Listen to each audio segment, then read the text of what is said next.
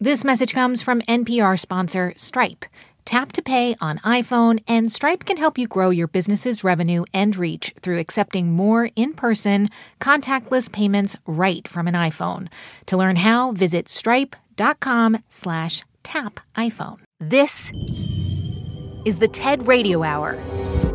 Each week, groundbreaking TED Talks. Our job now is to dream big. Delivered at TED conferences. To bring about the future we want to see. Around the world. To understand who we are. From those talks, we bring you speakers and ideas that will surprise you. You just don't know what you're going to find. Challenge you. We truly have to ask ourselves, why is it noteworthy? And even change you. I literally feel like I'm a different person. Yes. Do you feel that way? Ideas worth spreading. From TED and NPR. I'm Manoush Zomorodi, and today we are starting the show with a case of heartbreak. A patient of mine was admitted to the hospital, and weeks prior, her husband had died. And a couple of weeks after the funeral, she took a look at his picture, and all these emotions came back, flooded back. The sadness, the grief over their life together. This is cardiologist Sandeep Jahar. She developed chest pain, and she got short of breath. And by the time she was in the hospital, she had distended neck veins, water in her lungs. She was visibly panting. All signs of congestive heart failure. So we suspected that she had actually had a heart attack, that she had blockages in the arteries that feed her heart. But when we checked with an angiogram, her coronary arteries were pristine. There wasn't a hint of blockage anywhere. But her heart had weakened to less than half its normal function. And it had a very unusual shape. And what we found was that it was the syndrome Takotsubo cardiomyopathy, or the broken heart syndrome. Wait, what is that? So Takotsubo is a special pot that's used in Japan to trap octopuses. And it has a sort of wide base and a very narrow neck. And that's exactly the way her heart looked on the ultrasound that we did. The base was constricted. The apex of the heart had ballooned out into this distinctive shape. Whoa, that is crazy. So her heart was like swollen. And this is what heartbreak can look like, literally. Yeah. So emotions and the responses that they engender can have a direct effect on the heart. And the heart can acutely weaken in response to heartbreak or grief, such as after the death of a loved one or the end of a romantic relationship.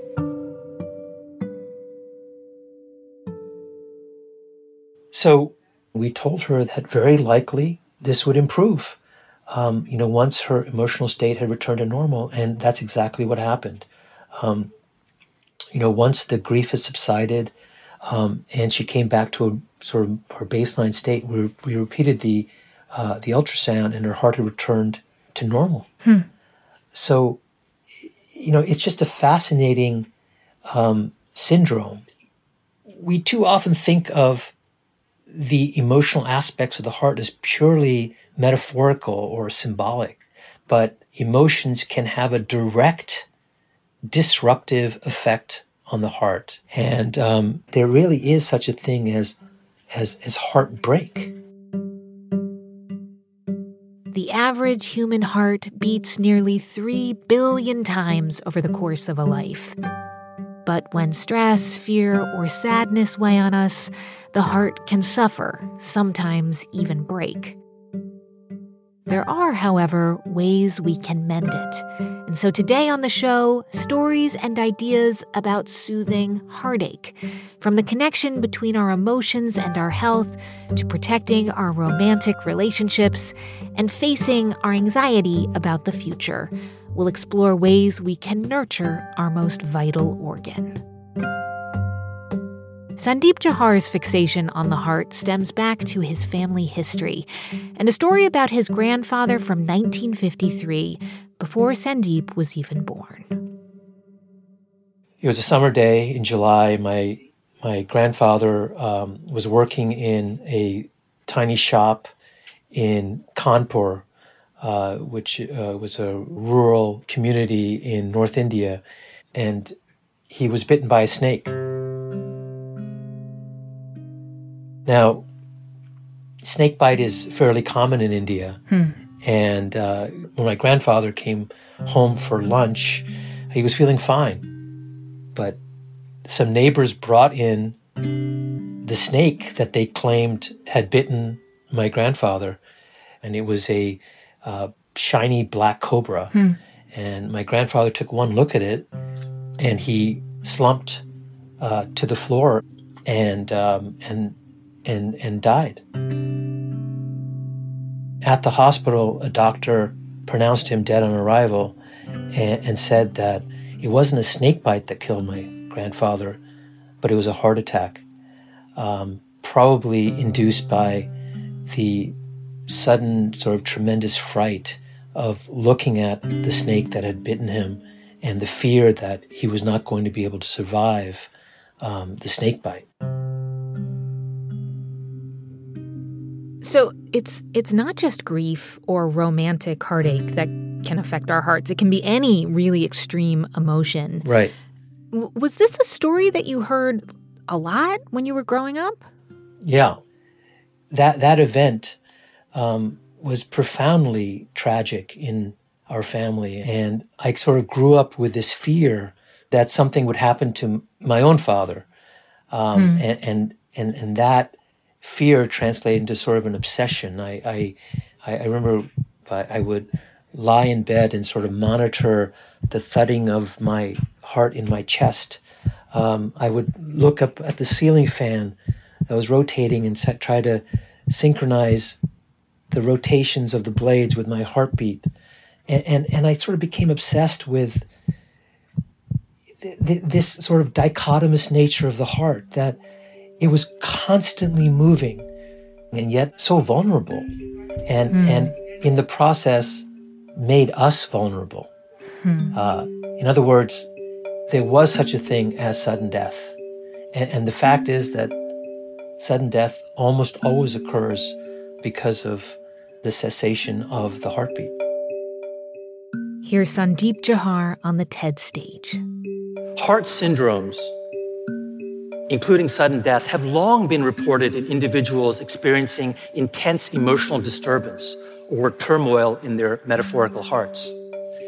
In 1942, the Harvard physiologist Walter Cannon published a paper called Voodoo Death, in which he described cases of death from fright in people who believed they had been cursed, such as by a witch doctor or as a consequence of eating taboo fruit. In many cases, the victim, all hope lost, dropped dead on the spot. What these cases had in common was the victim's absolute belief that there was external force that could cause their demise and against which they were powerless to fight.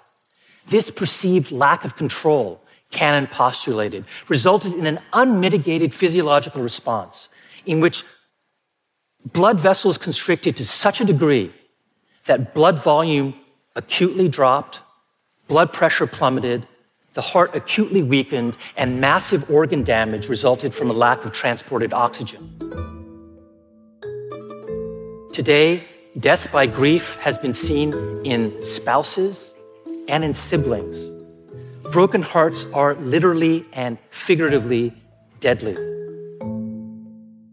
You know, Sandeep, I think we hear a lot these days about how stress is bad for us. It's bad for our health. But do you feel like people just don't take that seriously enough, or they don't understand the stakes of like how much stress and emotions are connected to our physical well-being? Yeah.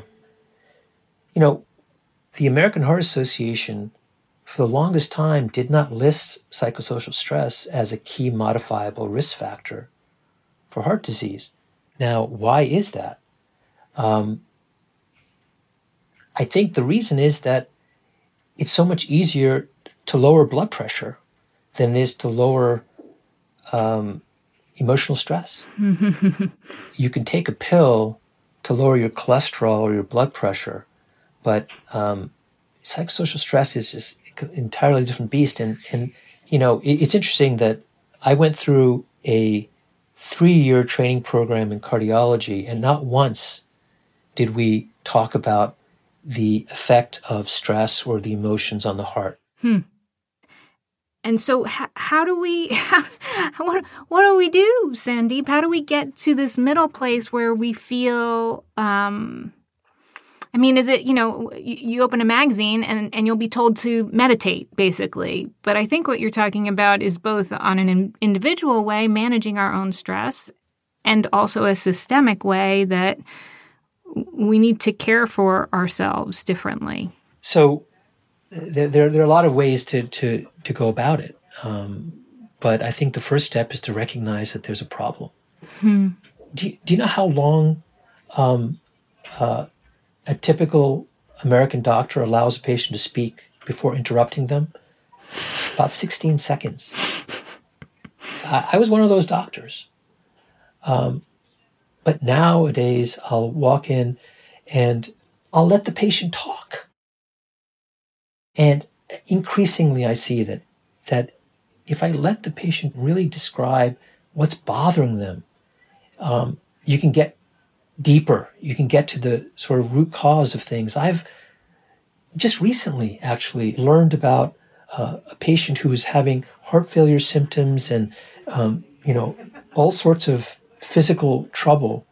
And it turned out that he had a tremendously disrupted relationship with his 2 daughters. And that grief over that disrupted relationship just came out in the office visit. He was weeping. So we actually reached out to the daughters, and talked to them about what was going on at his request. And, the improvement in that relationship with his daughters had tremendous effects on his physical health. So I would say that this is a very fertile area. And, I think we would do well to act in ways, change our lifestyles to pay, respect to the intense sort of effects of emotions on, this organ that we need to survive. That's cardiologist Sandeep Johar. He's the author of the book Heart, A History. You can see his full talk at TED.com. On the show today, Heartache. I'm Manoush Zamarodi, and you're listening to the TED Radio Hour from NPR.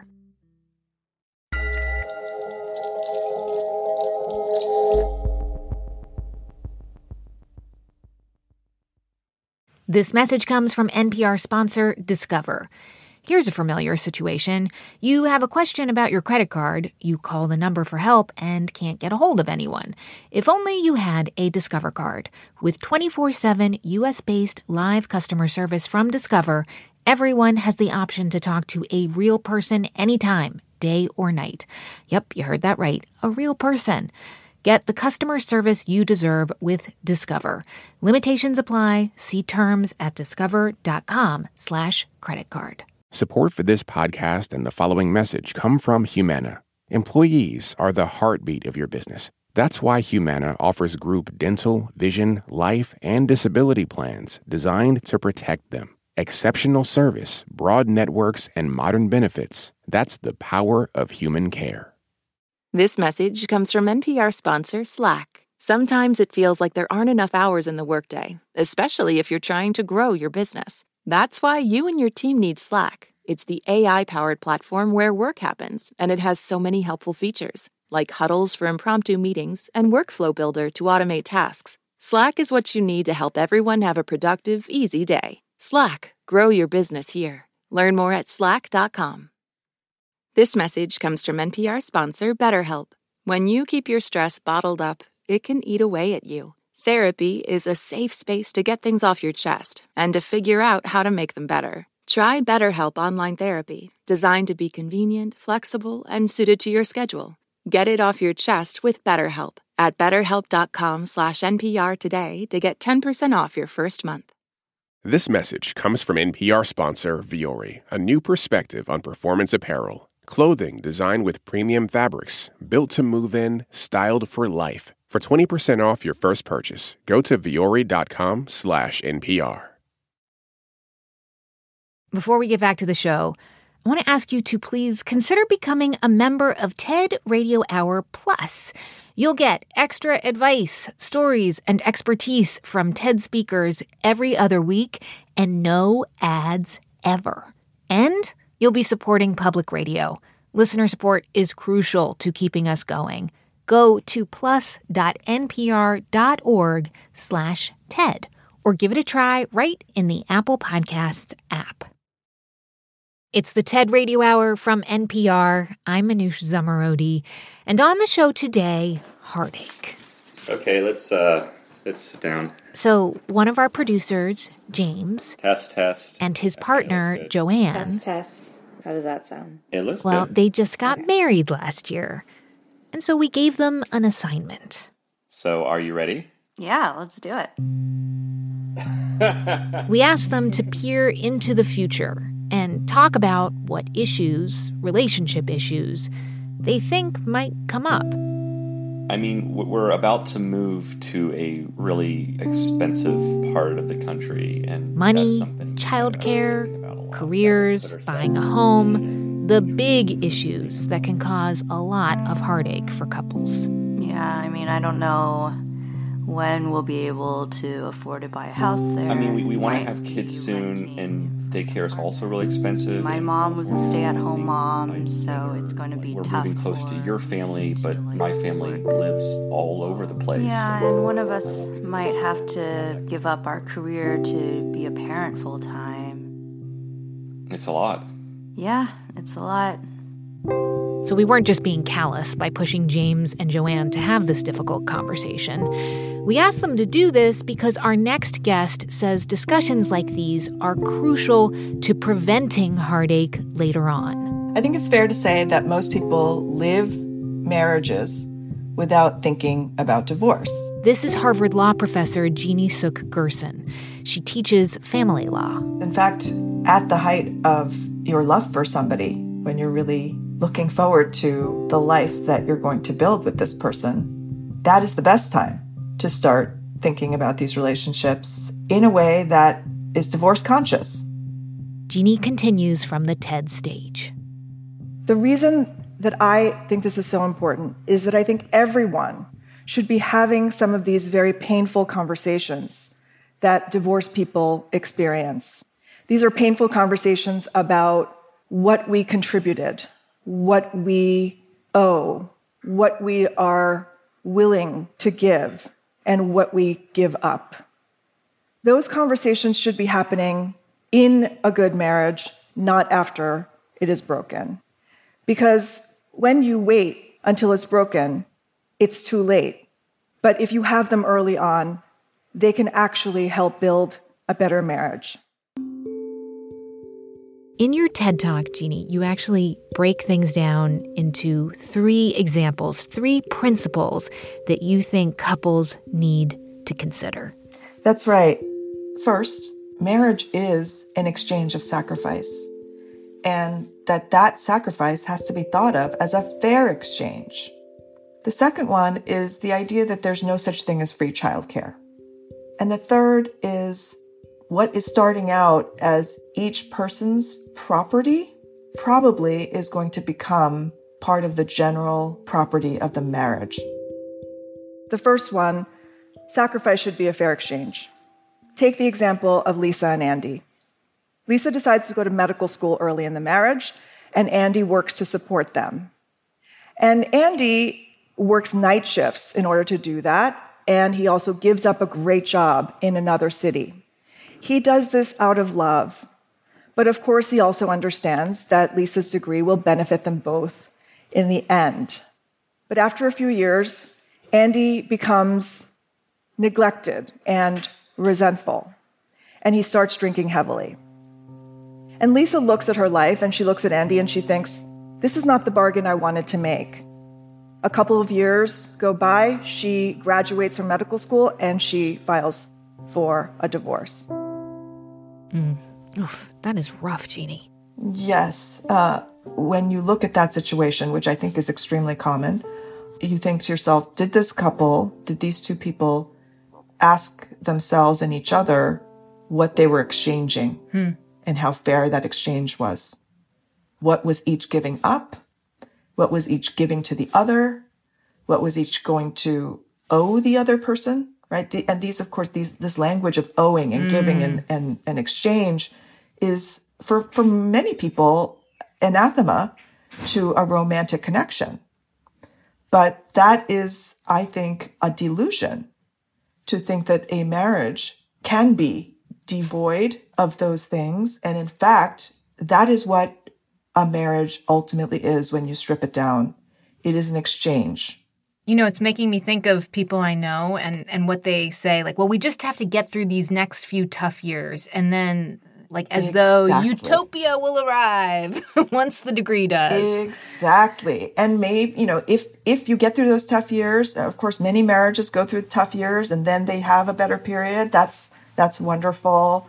But if those tough years end up harming the connection and the intimacy, which sometimes it can, that's when they're going to be forced to talk about these questions about exchange and who owes what and who gave what and who sacrificed what. And that is when Lisa's going to realize she is owing Andy financial support. And then, of course, Andy might get financial support from Lisa, but is he going to truly feel compensated for the things he gave up? So if Lisa and Andy had followed Jeannie Gerson's rules, what would they have thought about? What conversation would they have had prior to or early on in their marriage? Well, if they had thought about this, it's possible that Lisa would have looked at the situation that I mapped out and would have thought, well, maybe it's not a good idea for Andy to give up his job that he likes. And it's better to take on loans now than to have Andy give up his career. That is a possibility. Or she might have thought, let me see if I could get a part-time job in order to defray the costs so that Andy is not entirely responsible. It's more fair, you're saying. That's the part. That yes, we're both going to have to sacrifice, but we're going to have to sacrifice equally. That's right. And to understand what the sacrifices are, which also breeds less resentment. Resentment. Yeah, resentment is like the big killer. Resentment is the big marriage killer. So let's take another couple, Emily and Deb. They live in a big city. They have 2 children. They both work. Emily gets a job in a small town, and they decide to move there together. And Deb quits her job to look after the children full time. Deb leaves behind an extended family, her friends, and a job that she really liked. And in that small town, Deb starts to feel isolated and lonely. And 10 years later, Deb has an affair, and things fall apart. Now, the marriage mediator who would have come in before they moved and before Deb quit her job might have asked them, what do your choices about childcare do to the obligations you have to each other? How do they affect your relationship? Because you have to remember that there is no such thing as free childcare. So, Deb and Emily, what specifically should they have talked about when planning to start a family? They might have thought about how much Deb relied on the network of family, friends, and work colleagues in terms of her general happiness.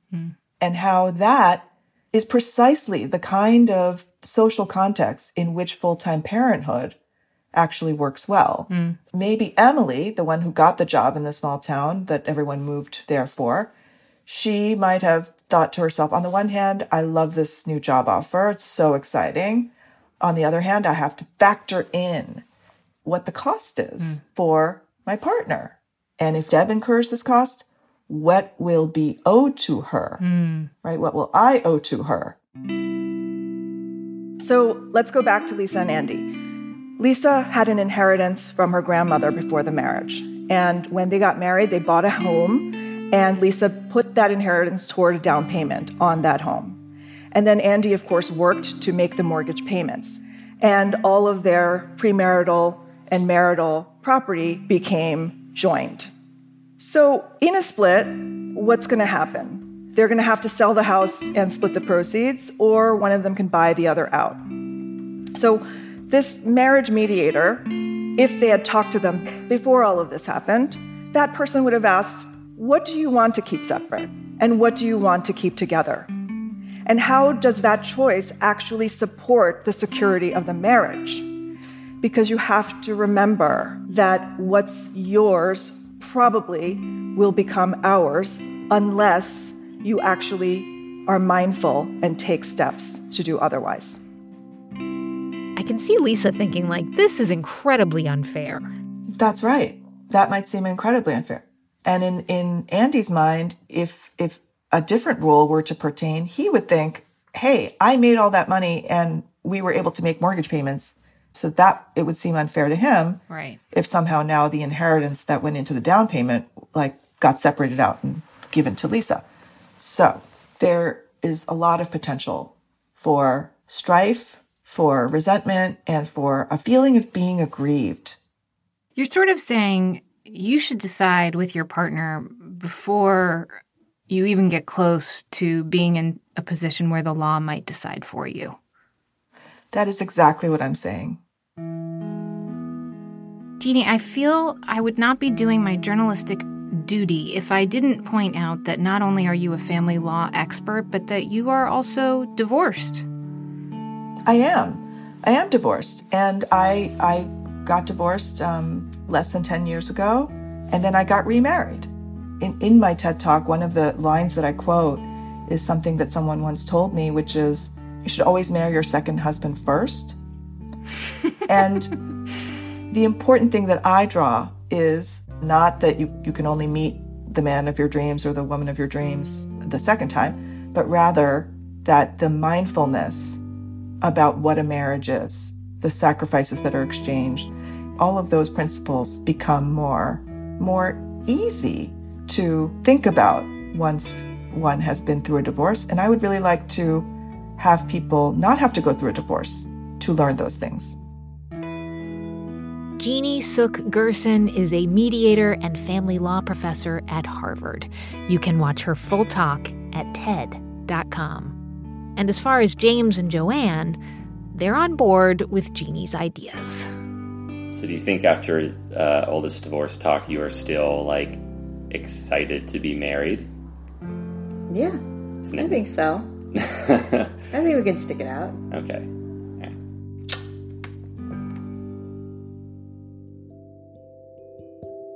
On the show today, stories about heartache and how we live with it.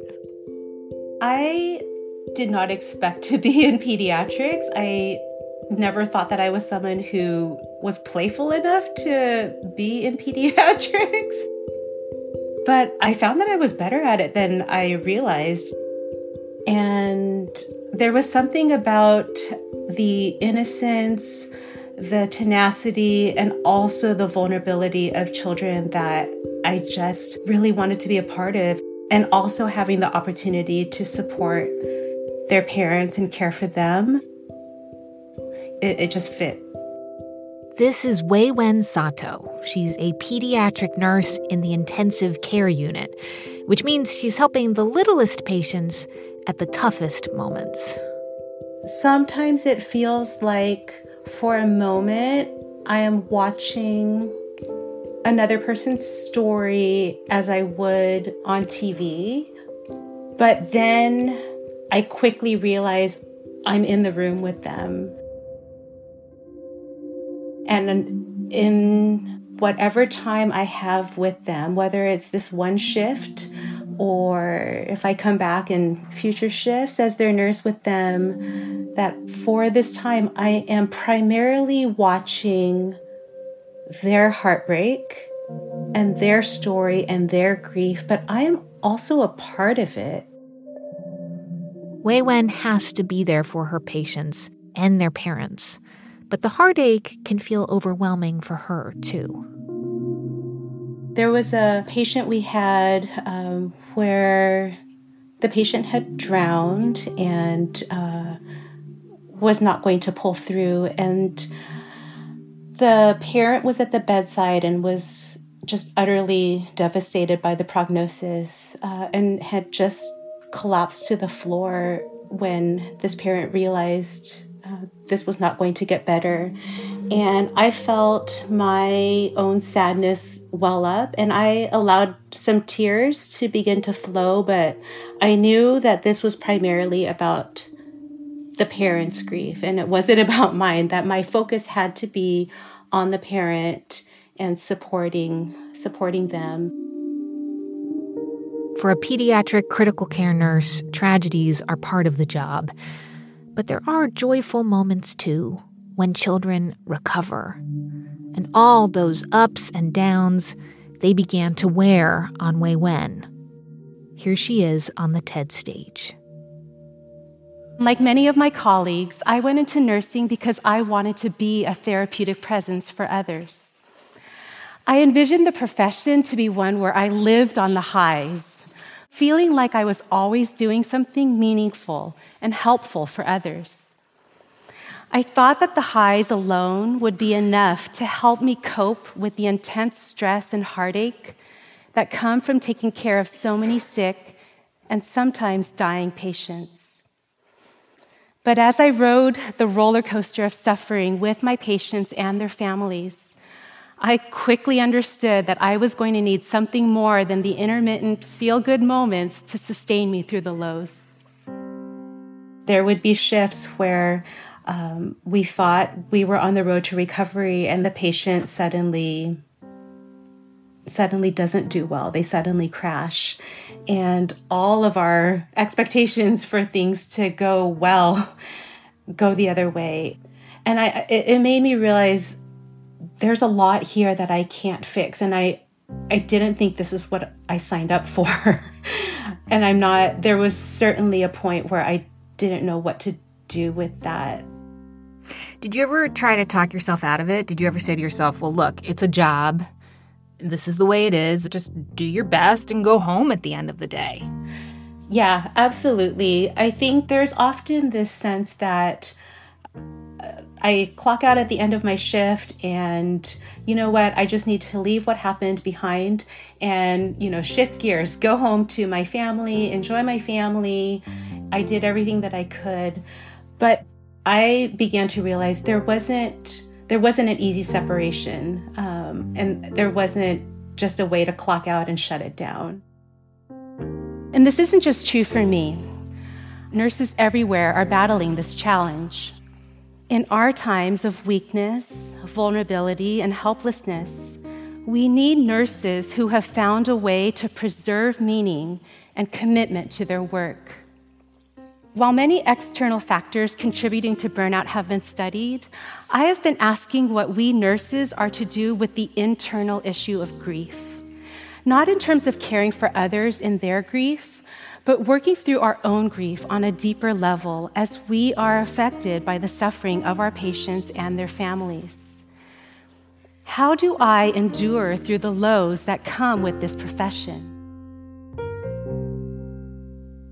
How Wei Wen Sato confronted that question in just a moment. On the show today, Heartache. I'm Anoush Zamarodi, and you're listening to the TED Radio Hour from NPR. Stick with us.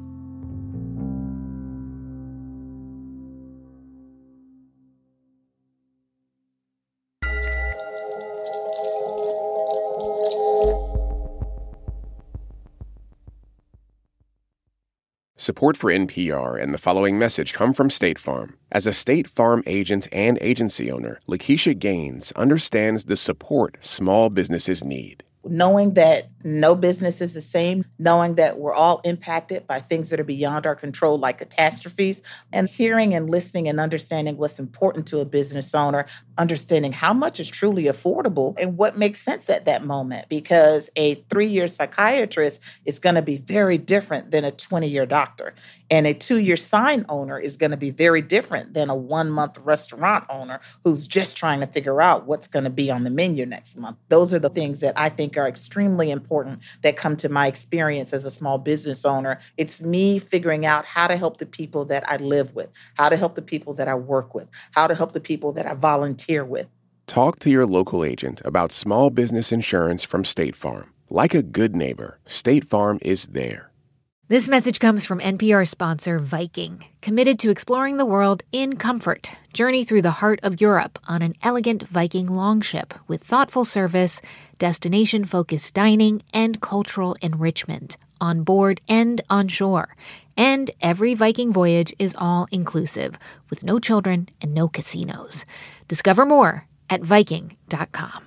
This message comes from NPR sponsor Chevron. Methane management is a critical part of achieving a lower carbon future. Chevron is taking action to keep methane in the pipe. They're committed to evolving facility designs and operating practices, and they've trialed over 13 advanced detection technologies, including drones and satellites. That's energy in progress. Learn more at chevron.com/methane. It's the TED Radio Hour from NPR. I'm Anu Zamarodi. On the show today, Heartache. And we were just talking to pediatric nurse Wei-Wen Sato. She works in the intensive care unit, a place where grief and tragedy are unavoidable. Wei-Wen, in your talk, you ask an important question, which is how to endure the lows that come with your profession. And I can imagine that there are lots of ways that nurses may answer that, like some might choose another specialty or maybe even find another job altogether if it gets too much. Yeah. Others, I can only assume, compartmentalize, like just push through the day, try to treat it like a job. But you decided you needed to face the grief head on. Yeah, absolutely. I can understand why people say, you can't take your patient's stories home with you. If I let myself think about it or if I let myself talk about it with other people, it's just too much. I can't do it. And I began to realize that that's just not the human experience, that the things that we do and encounter in nursing are all about the human experience.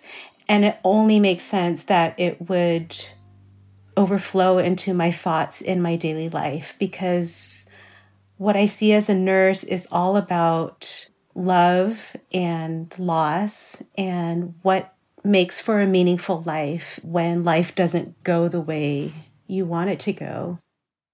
So what does that actually look like in practice? How did that change your behavior? Yeah, there's a patient story that will always stay with me.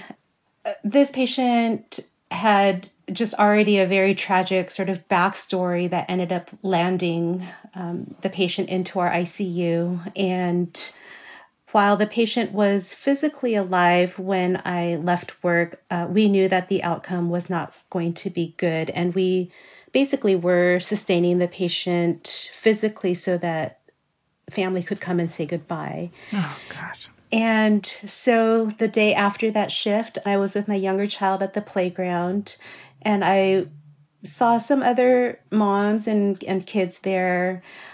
And I was pushing my child on the swings and just began to weep quietly and couldn't really engage with the other moms because that's really awkward, you know. It's really awkward to be at a park and just be standing there, you know, with people doing normal daily things and just be crying. And so I also knew that I was supposed to get together with a friend for coffee in about an hour. And I was kind of a mess. I was hurting and crying. And so I texted her and I took a chance and I just said, I know we're supposed to meet for coffee. I had a really heartbreaking shift yesterday and I'm just really hurting right now. And so we can either reschedule at a time when I'm not feeling this as acutely, or if we get together, I'm going to be pretty raw. And her reply to me was, "You don't have to protect me from your grief." That astounded me because I think that, especially for us nurses, we feel like we are supposed to be the ones to just carry it all. And we do. We feel like we were supposed to protect other people, that other people don't want to hear what we actually go through and what we experience. And to have somebody so generously give that space to me was phenomenal. And so we met and she sat with me and just heard me lament for my patient and for what I see at work. And curiously, that let me go on with my day and my week, I would say, much better than if I had just put on a brave face and tried to pretend, oh, work was hard yesterday. Yeah. It's making me think of how you say that grief can actually be life-giving, because I guess I'm surprised that it's not paralyzing. Like, as a pediatric ICU nurse and the mother to 2 little girls, how are you not, like, I don't know, fearful all the time for their well-being?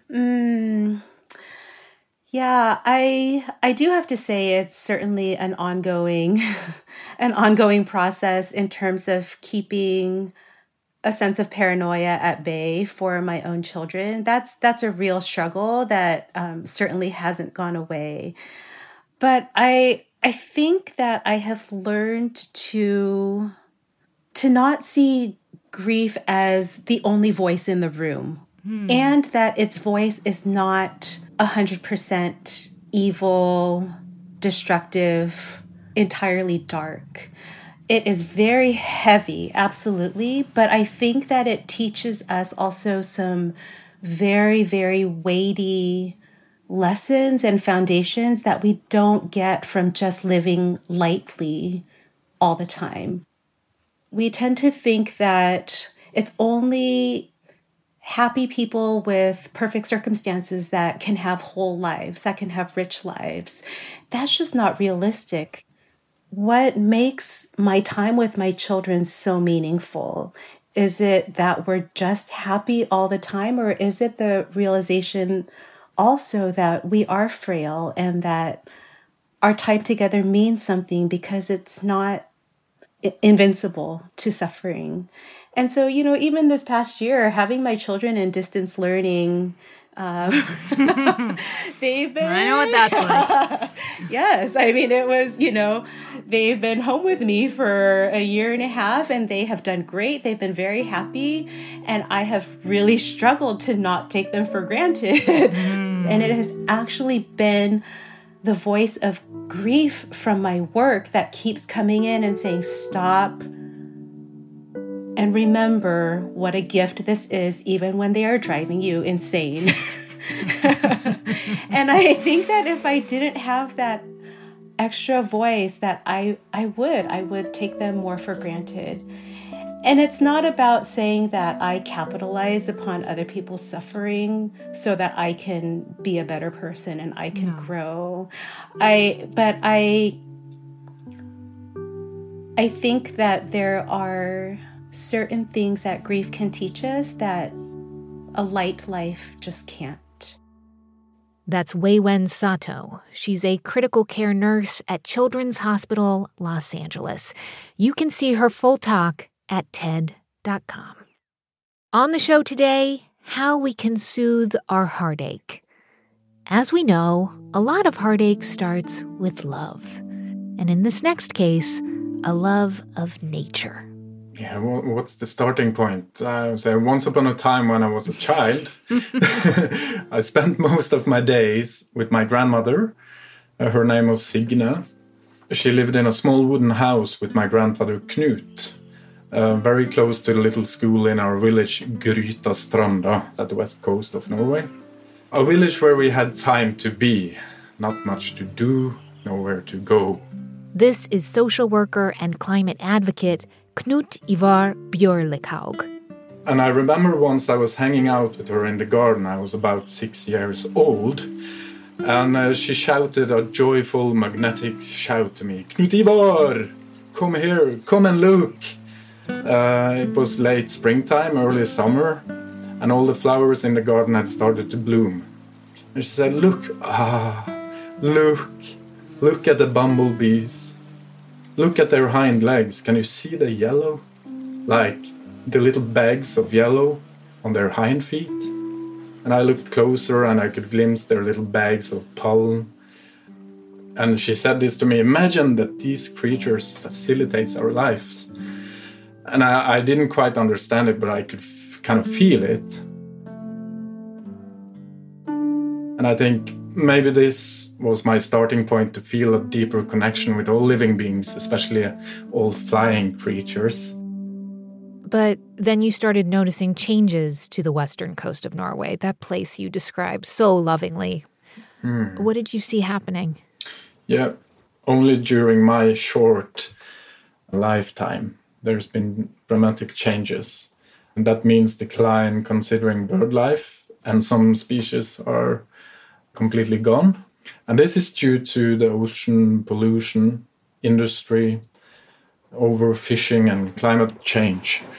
It's heartbreaking to see in my short lifetime, and of course very frustrating that the negative trend just continues.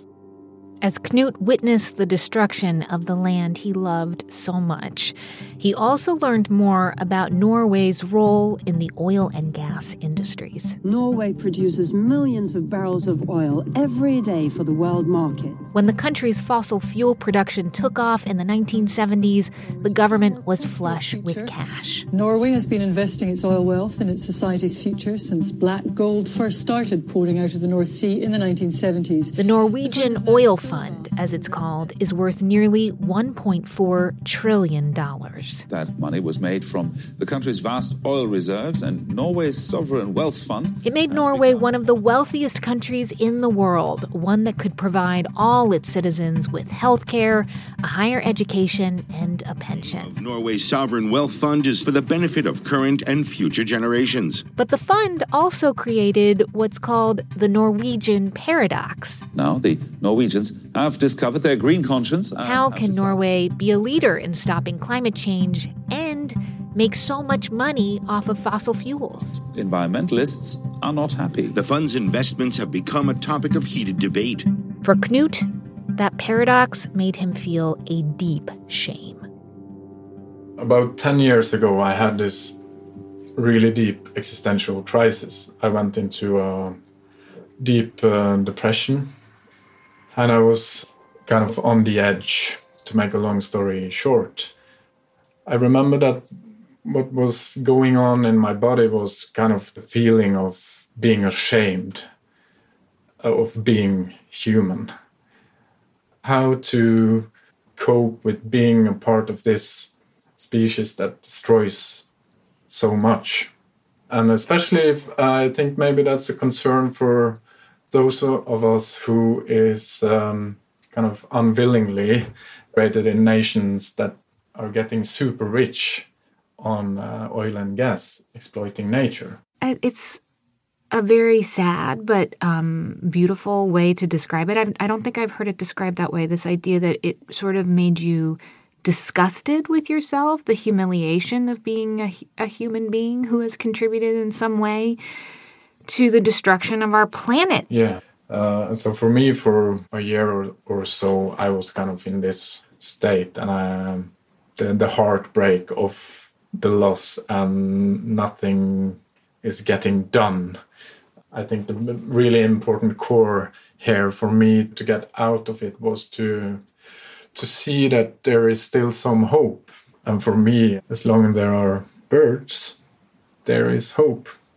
And often we forget this, but it's there, and it's so strong. I wonder, as you went and spoke to your fellow climate activists and you talked to your clients, your the people you saw as a social worker, did you hear that same sentiment from people around you in Norway? This sort of almost repulsion, this heartache that you're talking about. Especially the last 5-6 years, I have met many youngsters who have climate anxiety and feel a lot of despair considering the situation that we're in. One of the most important things that we kind of experience and see is that society still doesn't have the room to kind of quite understand this. And that's why it's so important that we talk about it. Knut Ivar Bjørlikaug continues in his TED Talk. Understanding our emotional and physical reactions better can create the opportunity to reclaim the fact that we are a part of nature, not apart from nature. I sometimes get this question, what can we do with our ecological love and sorrow? And why should we do anything? Why should we care to continue at all if our land is lost and gone? This is a hard reality. Some get killed protecting their home and forests. The most vulnerable are being affected the most. For example, First Nation people and climate refugees. I believe we need to make room for this sorrow, this pain, to make room for our vulnerability, to make room for all the complicated feelings related to the ongoing nature and climate crisis. Because this room potentially also creates an opportunity to act. I love how you're acknowledging the heartache, you're acknowledging the grief, but saying you can hold that in your mind, and you can also hold the idea that you can take action. You can keep talking about it to people. You can do those two things at the same time. Yeah, that's right. If you survive a really deep existential crisis, and I want to say this to those of the listeners who maybe are in that state, there's always a way out. We need to reach out and try to find some social support. So we need to take one day at a time, and to create that room for hope, we need to spend time outside and see that life is still going on. And when I'm trying to take care of the forest that I live next to, then I'm also taking care of myself. And I think it's really important to point out that this is not an individual task. Connect with a community that works on this issue. We need to stop the destruction, we need to cut our emissions, and we need to do it now. But I also think that we need to explore our relationship with nature once again and reclaim it. That's social worker Knut Ivar Bjørlikaug. You can see his full talk at TED.com. Thank you so much for listening to our show today on soothing heartache. To learn more about the people who were on this episode, go to ted.npr.org. And to see hundreds more TED Talks, check out TED.com or the TED app. This episode was produced by Katie Monteleone, James Delahousie, Matthew Cloutier, and Fiona Guerin. It was edited by Sanaz Meshkinpour and Rachel Faulkner.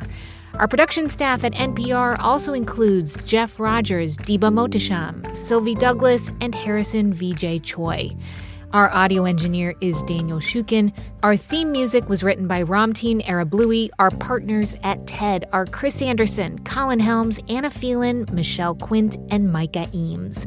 I'm Manoush Zomorodi, and you've been listening to the TED Radio Hour from NPR. This message comes from NPR sponsor VCU Massey Comprehensive Cancer Center, who, as an NCI-designated comprehensive cancer center in the country's top 4%, is unconditionally committed to keeping loved ones in their lives. MasseyCancerCenter.org/comprehensive. Support for NPR and the following message come from IXL Online. Is your child asking questions on their homework you don't feel equipped to answer? IXL Learning uses advanced algorithms to give the right help to each kid, no matter the age or personality. One subscription gets you everything. One site for all the kids in your home, pre-K to 12th grade. Make an impact on your child's learning. Get IXL now. And NPR listeners can get an exclusive 20% off IXL membership when they sign up today at IXL.com/NPR.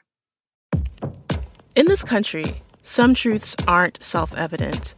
In NPR's Black Stories, Black Truths, a collection of stories as wide-ranging and real as the people who tell them, we celebrate the Black experience for all its soul and richness. Search NPR Black Stories, Black Truths wherever you get podcasts.